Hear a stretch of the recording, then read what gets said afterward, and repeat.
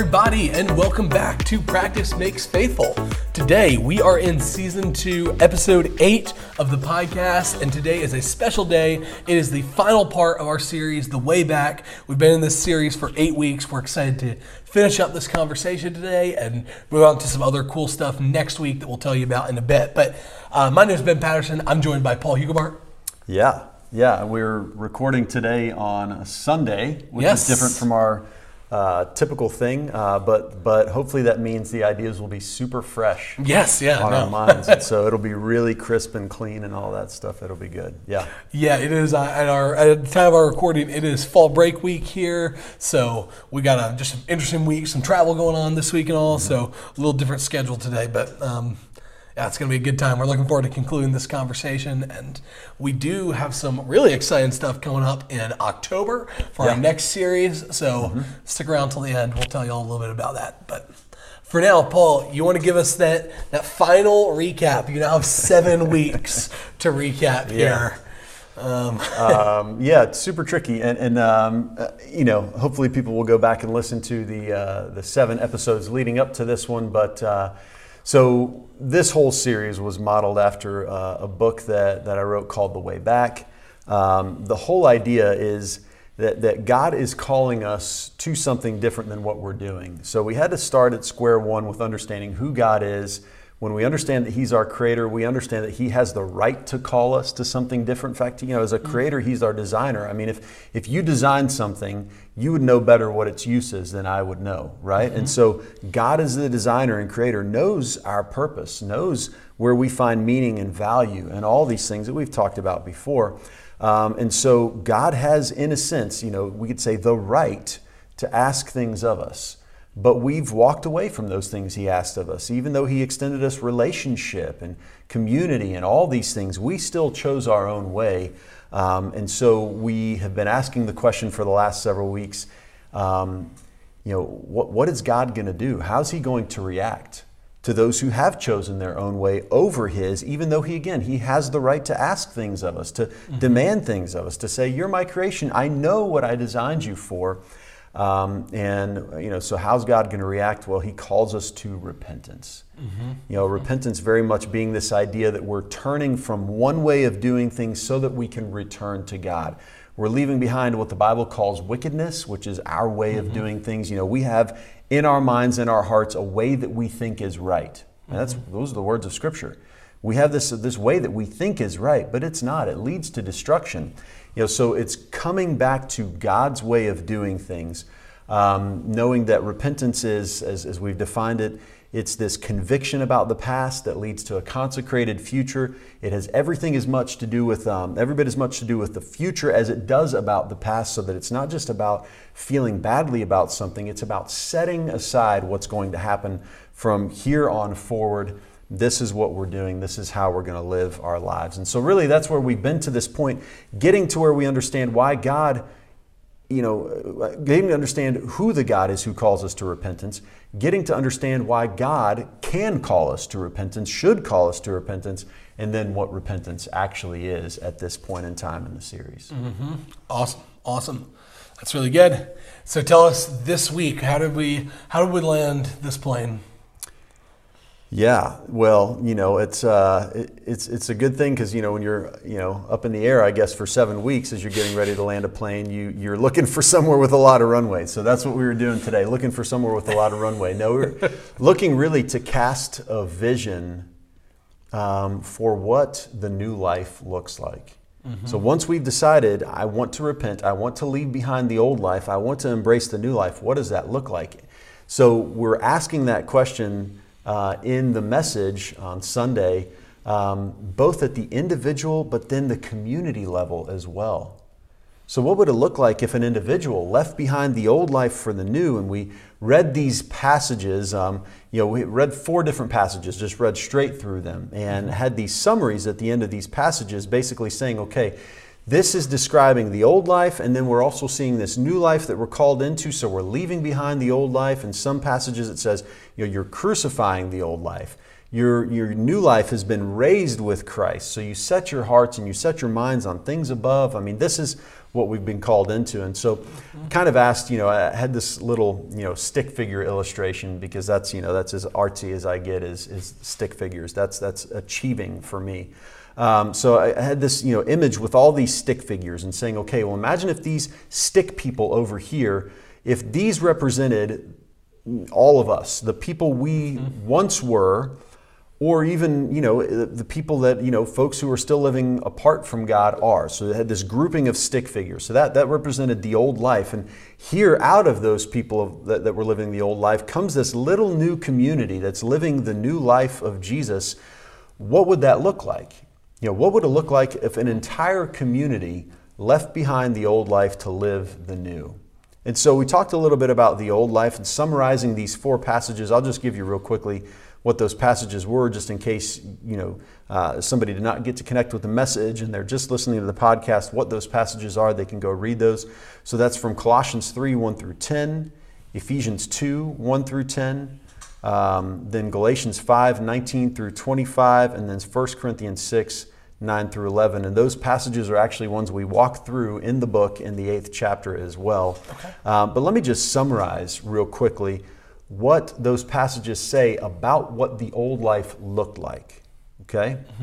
So the old life was characterized by things like this: sexual immorality, impurity, lust, evil desires and greed, idolatry, anger, rage, malice, slander, filthy language, debauchery. So start to get a picture of somebody who may be engaged in all of those things, or just some of those things constantly, continually. It characterized the life they were living.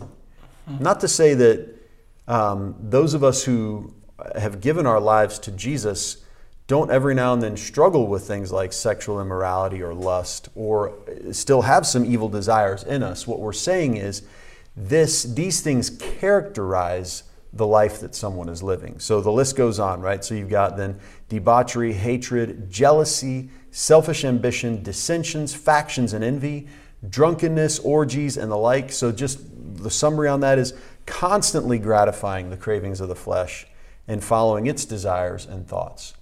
So again, we're thinking about, one, at the individual level, a person whose life is characterized by those kinds of things. And then beyond that, we're saying, too, what if an entire community, asked the question on Sunday morning, what if an entire community lived like that? I mean, what would that look like? Yeah.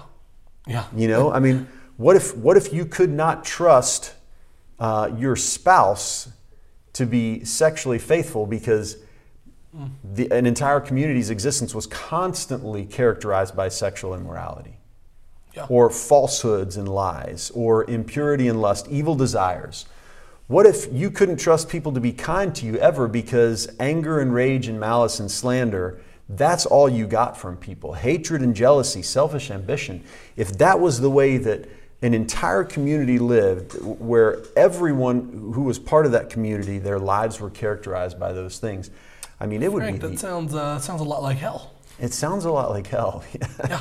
So, in fact, I said in the message, thank God that even though we see tons of those things and we see people whose lives are characterized by those things, there still is so much good in the world around us. In fact, I think in the introduction to the book, I actually say, there's lots of good in the world. Have you ever wondered why there's so much good in the world if there isn't a God? So there is still a lot of good in the world because the presence of God is here and the people of God are also here. So all of life is not characterized by all of those things all the time. But certainly we do see that. And if that was the way that life was all of the time, always that way. In fact, we see this scene out of Genesis chapter 6 where God destroys the world. Why?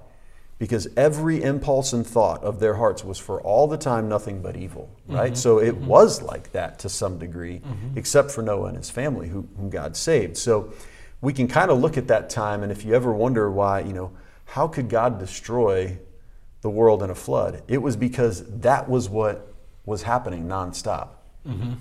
Everyone's lives, except for Noah and his kids, were characterized by those kind of things. And Noah wasn't exempt from them either, as we actually see in Noah's life to some degree. So, all right, as I said in the message, we don't want to spend too much time contemplating that because, I mean, that's an awful image. Yeah. An awful picture to think of that being life all the time, everybody that way.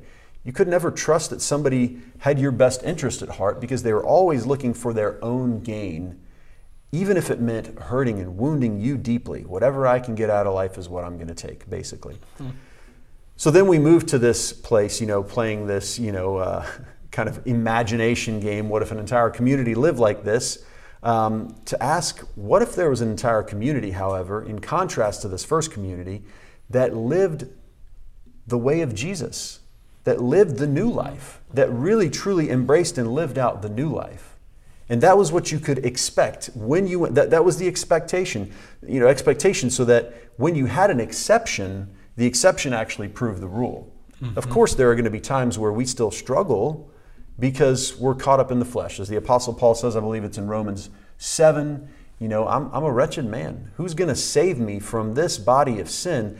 The things I want to do, I don't do, and the things I don't want to do, I do. So this admission that even those of us who are living this new life in the Spirit still struggle because we're living in the body and the flesh as well. So we struggle, but our lives are not characterized by these kinds of things. Okay? So that's a big difference in that. So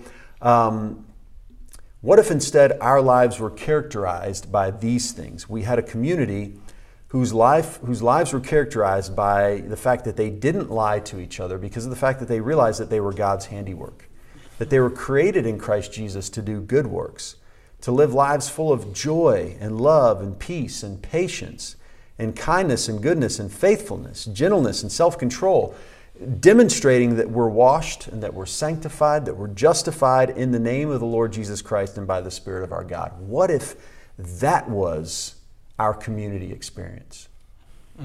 And again, not that we were completely sin-free, but that the character of our lives, that the way you could describe our lives was by those things. Yeah. And this is a truthful bunch of people. They believe about themselves that God has created them to do good works, to live lives full of love and joy and peace and patience, kindness, faithfulness, as opposed to infidelity and all these other things that we saw. And so you could say, okay, well, imagine if we saw all of those positive. Now, what that would mean is you would see also all of these negatives going away. Mm-hmm. So think about, the damage that sexual immorality causes, broken relationships, broken families, people who are scarred and wounded by sexual abuse and other things like that. I mean, can you imagine a community where none of that existed? Yeah. Now, again, the sad thing is we can't say that in the church. I mean, we've seen the church rocked by scandal after scandal because of either sexual abuse or mental abuse, spiritual abuse, all these things. I mean, we know that's true. And you know what? Here's the thing. I would probably say that probably does characterize the experience of a minority of churches. It's just that we hear about it every time it happens. Mm-hmm, mm-hmm. and it's an absolute tragedy and travesty when it does happen. But we probably still should be honest enough to say that this picture that the Apostle Paul paints through these 4 particular passages of Scripture that we've just summarized here is probably not really what we see in most churches. Yeah. It's not this totally new and transformed, radically transformed community. And again, the idea of repentance has these radical connotations to it. I mean, it is meant to invoke thoughts of a radical transformation, a 100% turn away from my will, my way of doing things, to God's way of doing life. And so, I asked in the message, because a lot of people looking around at just the reality of life would say, well, is something like this even possible? Is it even a possibility? Well, the Apostle Paul certainly thought it was. If we shifted our targets, if we adopted not just a new set of behaviors, but a whole new way of approaching life, and if really, truly, we got to the point where we were surrendering our will to His, to the will of God daily, the Apostle Paul had in mind that, yes, this absolutely was possible to see not just individual lives changed and transformed, but to see these radically transformed communities Yeah. who did life in a whole different way, who weren't just out looking out for themselves and didn't hurt others so that they could get what they wanted out of life, but loved each other in radical new ways, and all those good things that we just talked about in that short summary characterize not just the experience of an individual life, but entire communities. That's what the church is actually supposed to be, by the way. Mm-hmm. That's the called out people of God. We're intended to be that. That's awesome. So you said in the message that if we want to live that new life that you're talking about, and you said that we must surrender our will to God's daily. So and I wonder, what does that actually look like? What does it look like to deny ourselves in that way, to deny our own will and surrender to God's will? What could that look like in someone's life? Yeah, so I said that because Jesus says that. Yeah. Jesus says that in Luke 9, Mark 8. I mean, there's other places where Jesus says that too in the Synoptics. He calls us to self-denial. In fact, just read the words real quick from Luke 9. This is 23 through 25. Jesus says this. He says, "Whoever wants to be my disciple," which, by the way, that is the target. It's not being a church member. And certainly we've created a church culture that has set church membership as the target and church attendance as the target, when Jesus has always set the target at discipleship, being his disciple and truly following him. So Jesus says, "Whoever wants to be my disciple must deny themselves and take up their cross and follow me. Whoever wants to save their life will lose it, but whoever loses their life for me will save it." And then he asks this very pointed question: what good is it for someone to gain the whole world and yet lose or forfeit their very self, or their soul, some translations say? I think about this this way. Probably, I don't know, it's now 6 years ago, preached a series called Discipleship 101. I don't know if you would remember that far back, or if you remember that series. Probably most people have forgotten that series. I remember that series because of the amount of pushback I got to that particular statement that I just made just a minute ago, that Jesus never set the goal at church membership or the target at church membership. Jesus never even set the goal at church attendance. He always set the goal at discipleship, at disciples, at being disciples and making disciples, not making more church members. But we in the church have been very good at making church members and not particularly good at making disciples of Jesus.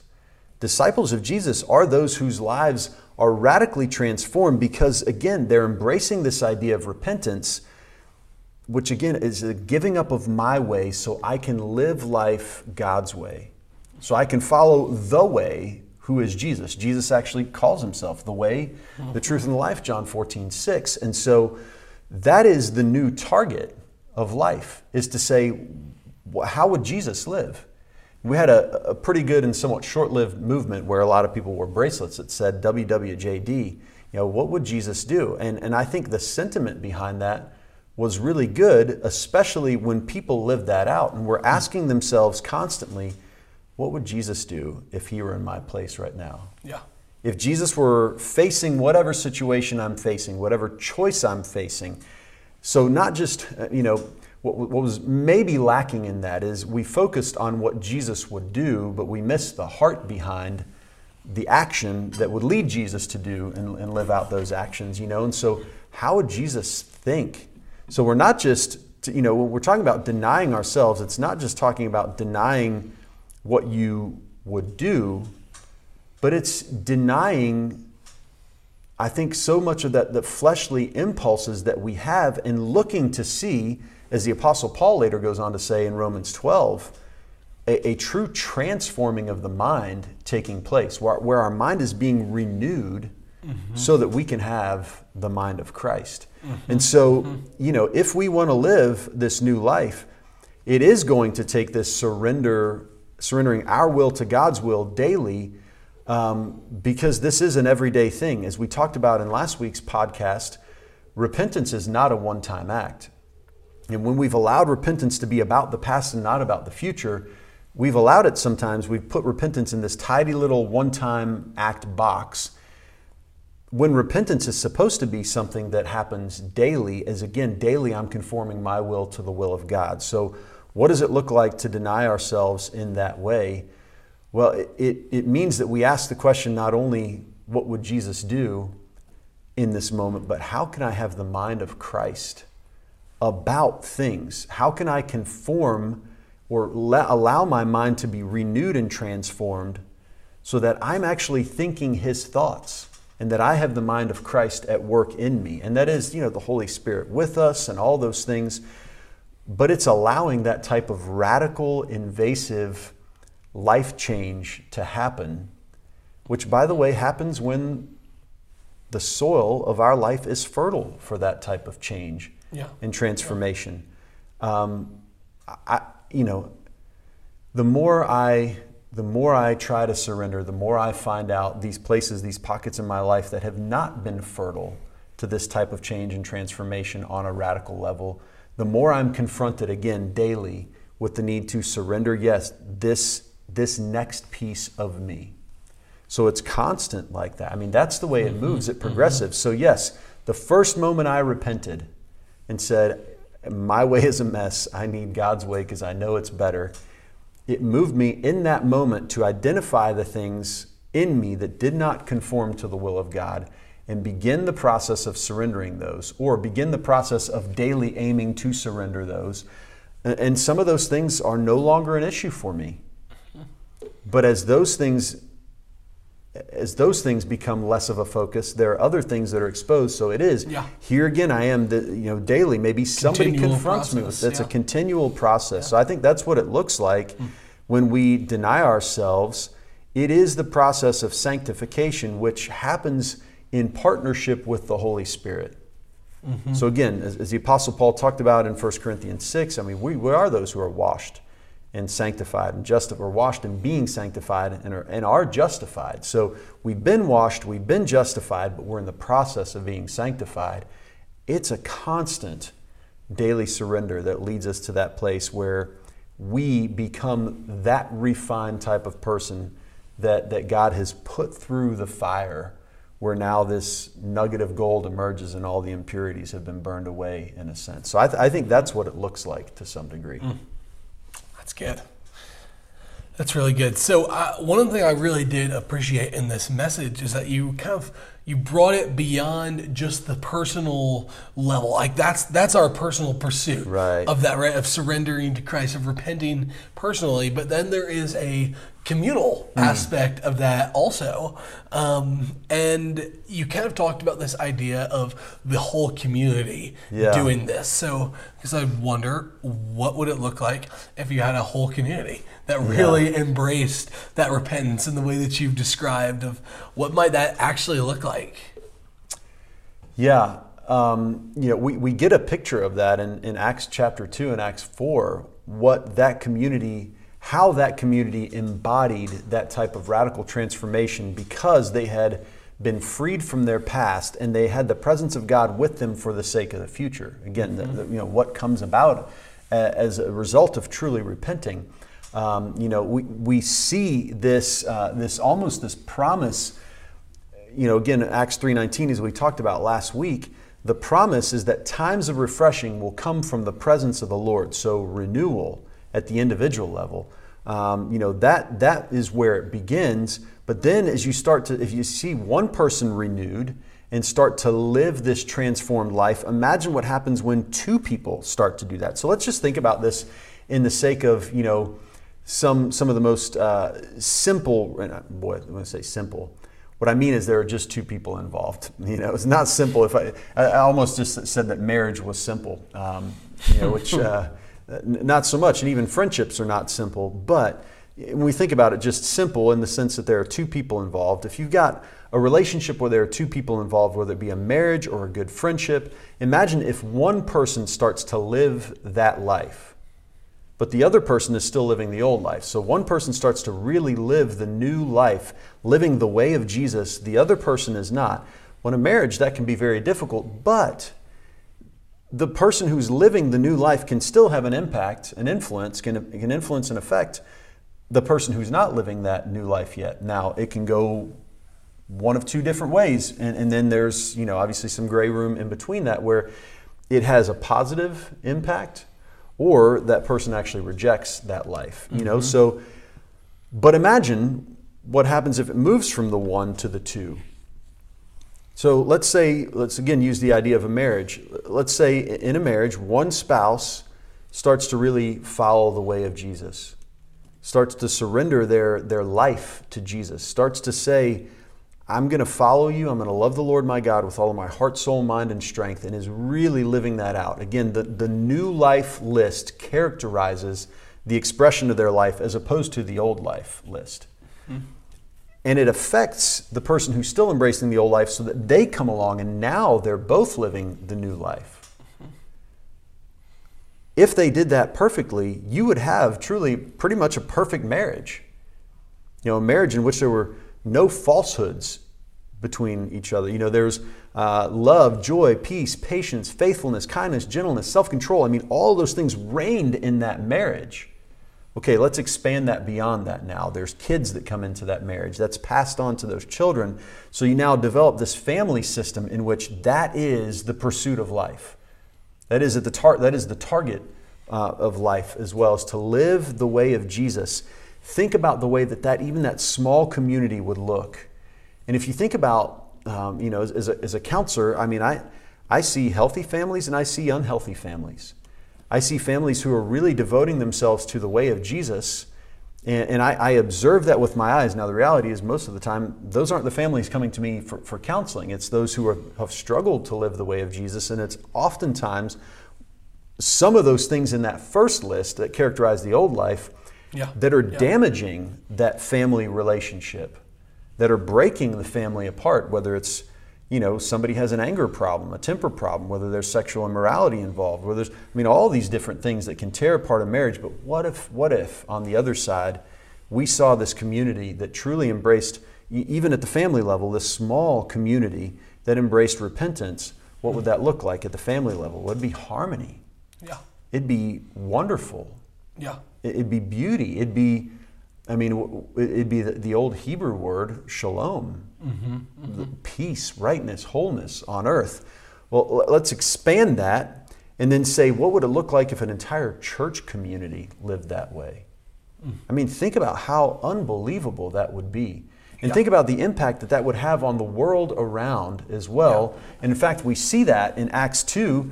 At the end of Acts 2, we see that, the believers were together, spending time with each other. Man, they were floored by what was happening, but they were also enjoying favor of all the people around them because the people around them were taking notice. Now, that favor didn't last. I mean, if we're going to be honest, favor started to go away and persecution crept in by, certainly chapter 6, 7, and beyond. We're seeing things get sticky for the early Christians. But up until that time, people were watching what was happening and were amazed by the way this community was living, this radically transformed life. And there's this summary statement at the end of Acts chapter 4, and I'll share that real quickly. And it overlaps a lot with what the summary statement at the end of Acts 2 says as well, by the way. So this is beginning in verse 32. This is what we see. Because they were living this new life, here's the experience they had. All the believers were one in heart and mind. I mean, think about that beautiful picture of the kind of unity they shared. Because there wasn't discord and jealousy and anger and fits of rage and all these things that characterize the old life. The things that characterize the new life were characterizing their experience together. There was love and peace and joy and patience and kindness, gentleness, faithfulness. So, all these things, that's what was characterizing the new life. A surrendered life to God, where they realized God has created me to do good things, to love others well. So all the believers were one in heart and mind. No one claimed that any of their possessions was their own. Can you imagine that? Yeah. No. I mean, being at a place, really. When we work hard for the things we have, we develop this sort of, like magnetic attachment to these things, and we don't want to give them up and share them with other people because I worked hard for this thing that I have. But that was not their attitude. In fact, Luke goes on to say, but they shared everything they had. And then you see verse 33, with great power the apostles continue to testify to the resurrection of the Lord Jesus. And I love these words at the end of verse 33 going into verse 34, especially this phrase right here, and God's grace. That's the presence of God that was with them, by the way, that Peter said in Acts 3:19, you repent, you turn from your way to God's way, you embrace the new life, you embrace that new life, you allow the Holy Spirit to come and radically transform you, what's going to happen is the presence of God is going to come dwell with you. You're going to experience renewal, revival, awakening. It's going to be amazing. And here's the way that Luke summarizes that in verse 33 going to verse 34 of chapter 4. He says, and God's grace was so powerfully at work in them all. I mean, can you imagine that? Mm-hmm. Being part of a community where God's grace is so powerfully at work that we see what happens next. There were no needy persons among them because they were of one heart and one mind constantly. That kind of love and care for each other. I mean, that is what it looks like when you see an entire community, or at least that's what it looked like for them. And I talk about this in the book. I say basically something along these lines. If an entire community were to embrace this type of repentance and leave behind the old life and the new and come together this way, does it necessarily mean that people always sell their stuff and share all that stuff? Well, I don't know. But it certainly does. If that's what God leads them to, that's what it looks like. And until we move to that place, we'll never know. Until we embrace and want and desire that kind of experience so much and believe that it's possible, we'll never know if that's what God wants for us. Yeah. Because we're not embracing that, maybe even individually, which means we're not going to embrace it corporately or communally as well. I just think too, just of the radical, like just the radical nature of this church, of their dependence on Jesus, their surrender to Jesus, of what that looked like, the witness that was to the world to see that. I mean, and you mentioned what might that look like for us today. That works out differently, and in different churches and whatnot. And one example that just kind of keeps coming to my mind in this of a group that had that was so radical in the way, in their dependence on Jesus, is what comes to my mind is the Emmanuel Episcopal Church that had the shooting a few years back, where predominantly African American church in Charleston, South Carolina. Yeah, that's right. And a young white guy comes into their Bible study and ends up shooting several people in that congregation. And then you have a few months later in the trial, this just incredible scene where these people come up to this young man and they forgive him. And it's staggering. If you've not seen this, watch this. It is amazing. And it's when you see a scene like that, a moment like that, the church, there's something so different about that. That stands out to everyone. That stands out to the world, that something is happening different in this group of people. These people are not living like people of the world live. And I don't know enough about that church to speak about that church, but clearly there was some radical embracing of the way of Jesus that would lead a group of people to forgive the person who came in and out of a violent act of hatred shot your family members.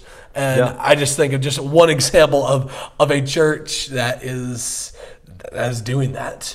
And again, I think it's, we live that way. We're called to live that way regardless of how the world responds to us. We're called to live that way. The reality is, for some people, that's going to be incredibly attractive, and they're going to want that. To others, that's going to seem incredibly foolish, and so they're not going to want that. Yeah. It might even look weak. It might look whatever label you would put on that. Mm-hmm. But the point is not, in the end, does the world and do people who are still embracing the old life react positively to us or not? The question is, are we being faithful to live out the way of Jesus? Now, here's what I can guarantee. If we as the church continue to be a people that want to walk somewhere in between the old life and the new life, you can guarantee, we see this today, Christians and churches are being called out by people in the world for not living up to the standards of the words that we preach, for living quite a ways away from that. And that has found its way expressed in a lot of different in a lot of different ways, in a lot of different sectors of our culture. There's no doubt about that. But just because we live that way doesn't mean that we're all of a sudden going to be responded to positively or that people are going to be convinced. But we're called to live that way regardless, because it is the much better way. In fact, it's the best way. It's the only way if we truly want to be followers of Jesus for us to live. And it's the only way that we're going to see, again, renewal at the individual level, revival at the more corporate level, and then what could be, if God chooses to move this way and if people respond this way, an awakening at a community level, which is what we want. It's what we want to see. We want to see revival and awakening. We want it. I think, it will lead us when we see that this is not just a way, but truly the only way. When we agree with the words of Jesus, it ought to move us to this place where we have this boldness that embraces and expresses the way of Jesus as the way for all who follow him, and really the way for everybody, but it's our way before we try to impose it on we don't impose it upon anyone else. It's our way of living. We embody this, we embrace it, and we hope that it is, yes, appealing enough to others that they're going to come join us. Yeah. That's what we hope. That's what we want to see. But I do think that what we see when we read the ends of Acts 2 and 4 are still possible today. Again, going back to Peter's promise that he made through the inspiration of the Holy Spirit at the end of Acts chapter 2, where he says, "This promise is for you and your children, and for all those who are far off, for all those whom the Lord our God will call." So that's not just a then thing. I think God's dream for us is that this type of new life community would be a now thing. And I think we ought to share that dream. We ought to share in that dream fully, and it ought to be what we're pursuing with all of our hearts. Yeah, that's great. So kind of before we hit our final question here, I want to talk about something else that you brought out in the book of a couple barriers, institutional barriers that kind of might get in the way of repentance and really could become a barrier to renewal, to revival, to awakening. So would you share kind of what those barriers are and why you think it's important for us to be aware of those? Yeah, so there would be lots of barriers, but the two that I address in the book are barriers that exist within church culture. Okay. So certainly we could say there's lots of barriers that exist outside of church culture and the culture of the world that make it hard for people to embrace repentance. Absolutely, that's true. I mean, we live in a hedonistic society where people are out to satisfy themselves and find every sort of pleasure and happiness that they can, even at the expense of others. That makes it really hard to walk away from that please me life to please others life and to live the way of Jesus instead of my way. That can be difficult, but that's not really what, while certainly I do address that some in the book, when we're thinking about institutional barriers that exist, the two that jump out to me that are rooted within church culture. First, this one of easy believism. We talked about this a little bit last week, or at least we talked about the outflow of this idea of easy believism, and that is often seen and characterized by what we talked about last week with this idea of salvation culture, where again we really we're very focused on getting people to make a decision and a declaration so that they would be saved. But to actually get people to where they are acknowledging and living as though Jesus is King, that's a whole different thing, right? So easy believism, just as a quick definition in case there are folks looking for a definition of easy believism, it is basically this move to lower the bar of entrance so low that anybody can come to know Christ, or that anybody can follow Jesus, or anybody really, here really is what I think is at the heart of it, could be part of our church. Okay. Right? And certainly we want the church to be an open place.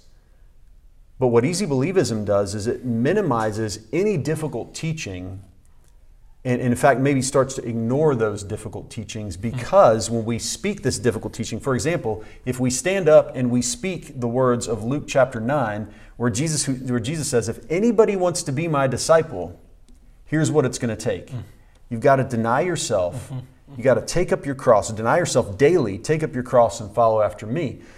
You can try to gain the whole world, but in the process, you will lose your very self. You will lose your soul if that's what you do. Well, in a church that embraces easy believism, we kind of shift away from those things and speak to the things that make us feel good instead, right? And so what you've seen emerge out of that is a culture of very much topical preaching, where we preach topically because we can bounce around and not have to, like if we're walking through 1 Corinthians, we're going to come through some very difficult topics that we have to address, right? So we're not going to go to the expository stuff. We're going to do the topical stuff where we get to pick and choose the passages that we like. And that's one of the things that happened out of that. So maybe that's just a symptom that came out of that. But we also see very much is that we create these church experiences where you'll love to be a part of what happens here, and it creates this consumer church culture.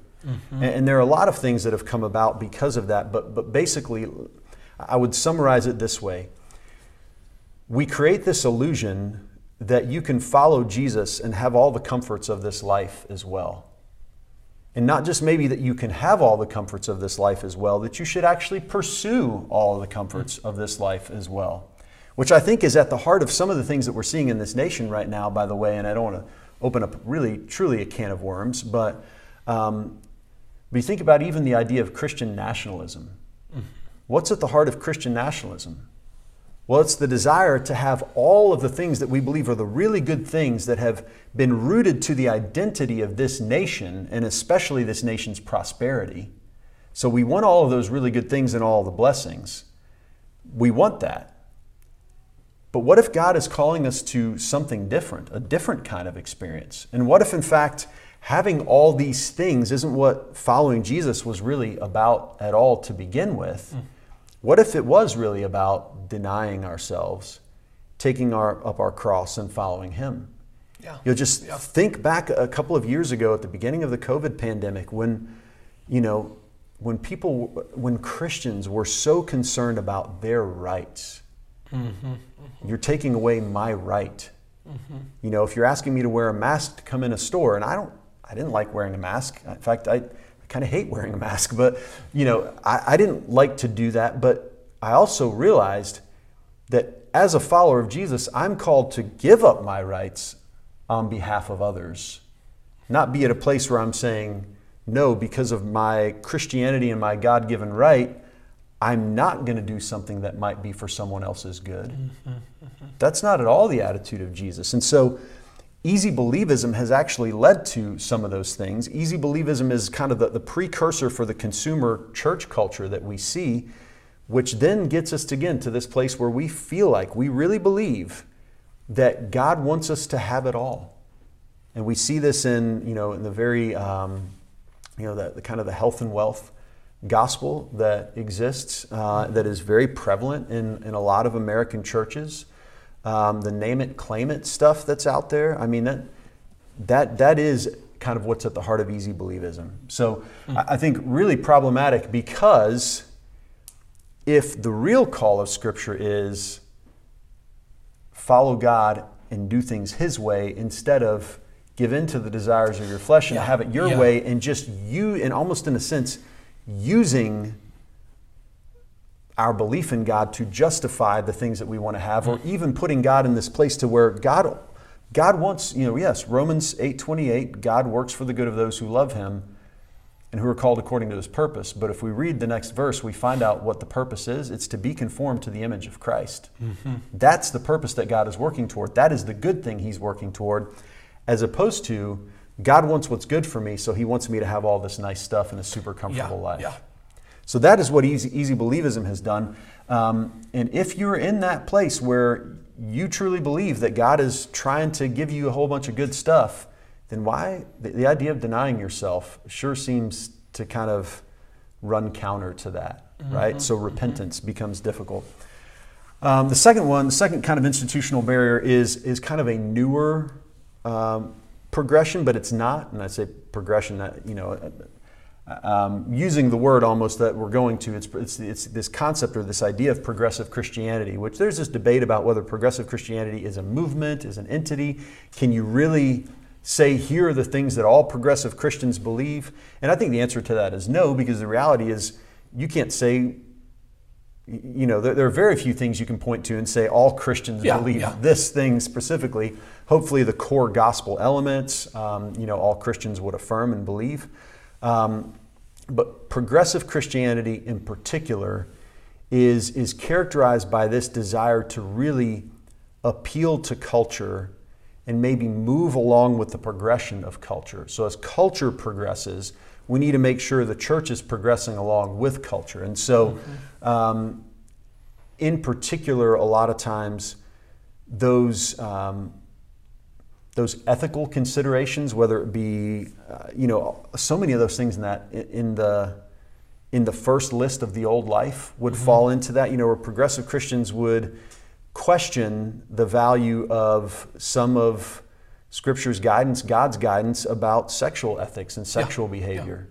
Whether it be, your personal sexual ethic and not, choosing or not choosing to have sex before or outside of marriage. There are progressive Christians who would say, those are old restrictions and they don't apply to us now.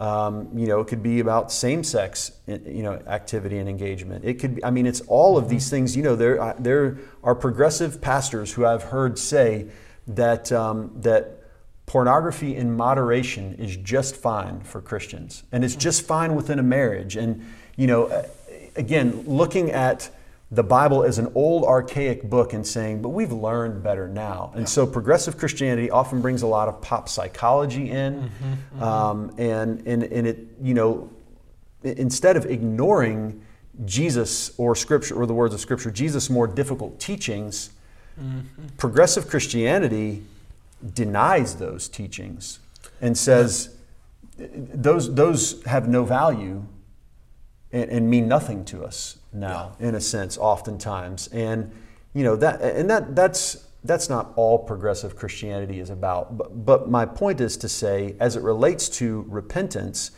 if you're being told you don't need to change your life and you don't need to do anything differently because God loves you just the way you are, and that's often a big message in progressive Christianity. There's this, there's a struggle to know what to do with the wrath of God. And I get that. The wrath of God is a very difficult concept. But that moves into a struggle to know what to do with hell. Well, most progressive Christians deny the existence of hell altogether. And they will acknowledge, or they typically affirm, some sort of universalism, which means that everybody is going to be in heaven somehow, that God will redeem everybody. Or they will embrace Christian universalism, which still believes that people will come to God only through Jesus, but it still is universalism in the end. So why live your life any different than what you want to live if there's no concern about consequences for living your life a certain way? Jesus talked about the consequences all the time. And so again, these two things, I'm not intending just to beat up on either easy believism or people who have fallen prey to that, or progressive Christianity and people who have fallen prey to that. I'm just trying to say these are two very clear barriers to embracing the repentance that over and over again we're called to, whether it be the words of the Old Testament prophets, the words of Jesus himself, the words of Peter in the first gospel message, or the words of the apostles in the first century, and the words of Bible preaching preachers today, as they pertain to repentance and a whole new way of living. Yeah, that's good. That's good. So, all right, let's wrap this series up with our final question of how can we practice what we've learned this week to be faithful to Jesus? Yeah, so in the message, I asked a few questions, and I want to ask those here as well. And I think we need to consider those. So here, there are going to be a couple of questions, and then this vision and dream kind of challenge. So the first is this, the question that comes straight out of Luke 9. Am I making the choice daily to surrender my will to God's will? As I bump up against a place where I know this is me and this is not God, what's my response to that? Is my response to hold on to that and say, yes, but I want this and I like this? Or is my response to say, thank you, Holy Spirit, for exposing this area of my life that perhaps I was unaware of before. Help me surrender even this bit to you. Help me surrender even this piece to you that I've not seen before, and walk me through the process of being refined through the fire, in a sense. So that's the first question. And the second one kind of goes along with that. It's to ask this, what is my target? When I became a Christ follower, did I set as my target this desire to be saved or to be transformed into an entirely new person, which, by the way, is part of being saved? I mean, you're not just being saved from hell, you're being saved from yourself, which we need to be saved from ourselves because, as James says, so much of the sin that comes out of us is because what is inside of us. It's our own evil desires. It's not just what's happening in the world around us or the temptation of the evil one upon us. It's what's happening inside of us. Yeah. So is my target really, truly the new life? Because there is an old life. There is an old way of doing things, and we can keep on living that old life and choosing our way over his, or we can really, truly choose new life. So is your target a new and different type of life? I mean, a radically different type of life. And I think here's the truth for most of us as Christians. We didn't leave the target of the old life we didn't leave up the target of the old life when we came to Christ. We didn't say, I'm just going to keep on doing everything my way. What we said is, I just want to keep doing some things my way. So it's not a whole surrender. It's a partial surrender. And so our target is somewhere in between old life and new life. And again, that's because of the problem. It's because we often compare ourselves to others. We get away with that because we're able to look around and say, well, I'm doing better than so-and-so and so-and-so and so-and-so. Yeah. But they're not the target, right? The new life is in Christ. It's not in the guy who's doing just a little bit better than I am. And the old life is not embodied in the guy who's doing just a little bit worse than I am, right? Those are not our targets. The old life is me. The new life is Christ. I need a full surrender to that new life. Okay? So those are the two questions. What's my target? What is the target really? And am I daily making the choice to surrender my will to God's will? And then the last piece is this. It's just a challenge. It's a vision challenge. It's a dream challenge. And here's the call. It's dream God's dreams along with him. When God when God gave Jesus and when God gave us the Holy Spirit, what he envisioned was this entirely new community, all living the way of Jesus. And as I say in the book, we should not settle for anything less. We shouldn't be content with anything less. It begins with me. It begins with one person. I'm not called, yes, I am in a way my brother's keeper, but I cannot control what happens in the heart. I can't control what happens in your heart or anyone else's heart. I am called to surrender myself. I can't surrender you. I surrender myself. But my hope is that as I surrender myself and as you surrender yourself, we start to inspire others to surrender themselves. They start to see what it could look like to live in a community like this. And the next thing you know, we start to experience what is true about a radical, transformed community in the way of Christ being visible in us more than the old self being visible in us. I mean, it's just amazing transformation that can happen. So dream God's dreams along with him. Allow his vision for this entire new community and for your life in particular. Allow his vision to become your vision as well. That's such a good spot to land the plane. This has been a really good series, Paul. I've really enjoyed these conversations over the last couple months, and really appreciate you sharing this. So we hope y'all will take those challenges to heart. And even though we're done talking about this content, as we have said, man, this is such a continual process that this isn't a one-time thing. And So we 100%. hope you will continue just like living this life of repentance and share stories as you are experimenting in this and really living this out. Please let us know how it's going. Absolutely. So next week we are going to be turning a corner in the podcast and in our Sunday morning sessions, turning a corner. But it also, it connects pretty well with where you've just landed this. 100%. We'll be starting this series called Witness, representing Jesus in everyday life. So I think it's going to connect really nicely with this idea of following up with us being repentant, with us as a whole community experiencing renewal or revival. So it's almost like we planned it that way. No, you'd almost think, yeah. And we have a couple special things coming this month. Actually, next week in our Sunday morning environment, we're going to have a guest speaker. Yeah. Kelvin Teamer. Yep. Teamer from Church of Christ at Boulder Crest will be speaking to us in that morning. And then on the podcast, we'll actually be featuring a special conversation we're going to get to have with him on our Sunday morning environment. So that's going to be great. We'll have a couple another guest join us probably throughout this next month. So please tune in next month. It's going to be really great. This series on Witness, we really hope to have you all there. Yep. We'll see you guys next week.